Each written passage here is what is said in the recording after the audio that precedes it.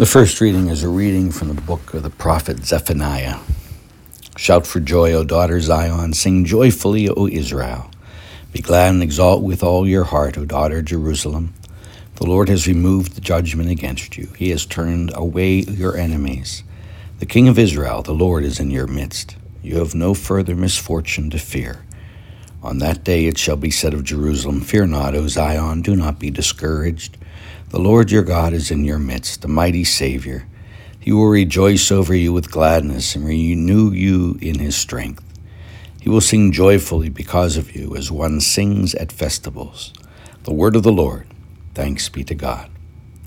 Exalt you just in the Lord, sing to him a new song. Exalt you just in the Lord, sing to him a new song.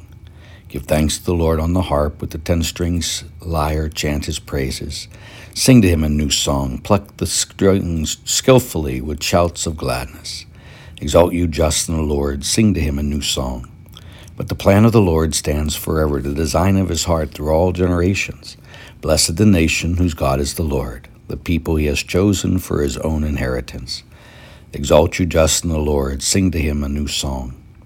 Our soul waits for the Lord, who is our help and our shield. For in him our hearts rejoice, in his holy name we trust. Exalt you just in the Lord, sing to him a new song. My brothers and sisters, may our Lord be with you. A reading from the Holy Gospel according to St. Luke. Glory to you, O Lord. Mary set out in those days and traveled to the hill country in haste to a town of Judah, where she entered the house of Zechariah and greeted Elizabeth.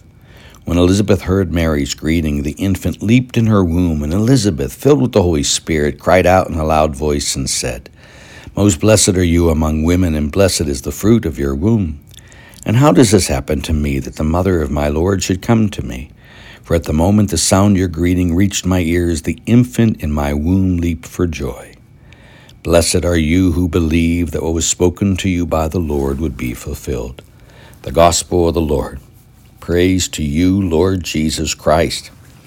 And so it's 3:49 in the morning, and I am getting ready to go to the airport. I'm in Jacksonville, Florida, and I'm having Mass at this time, and I'm remembering you and your intentions at this Mass.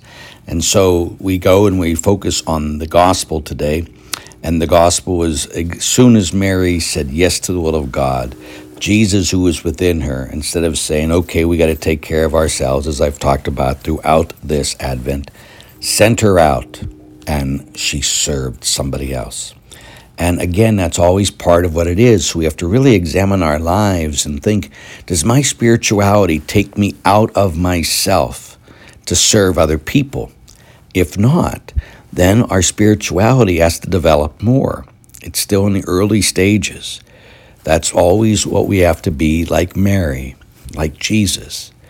And so we got to reach out. And the way we can do that most is if we believe what God says to us, that God's going to take care of us, that God loves us. So we don't have to constantly be worried about ourselves.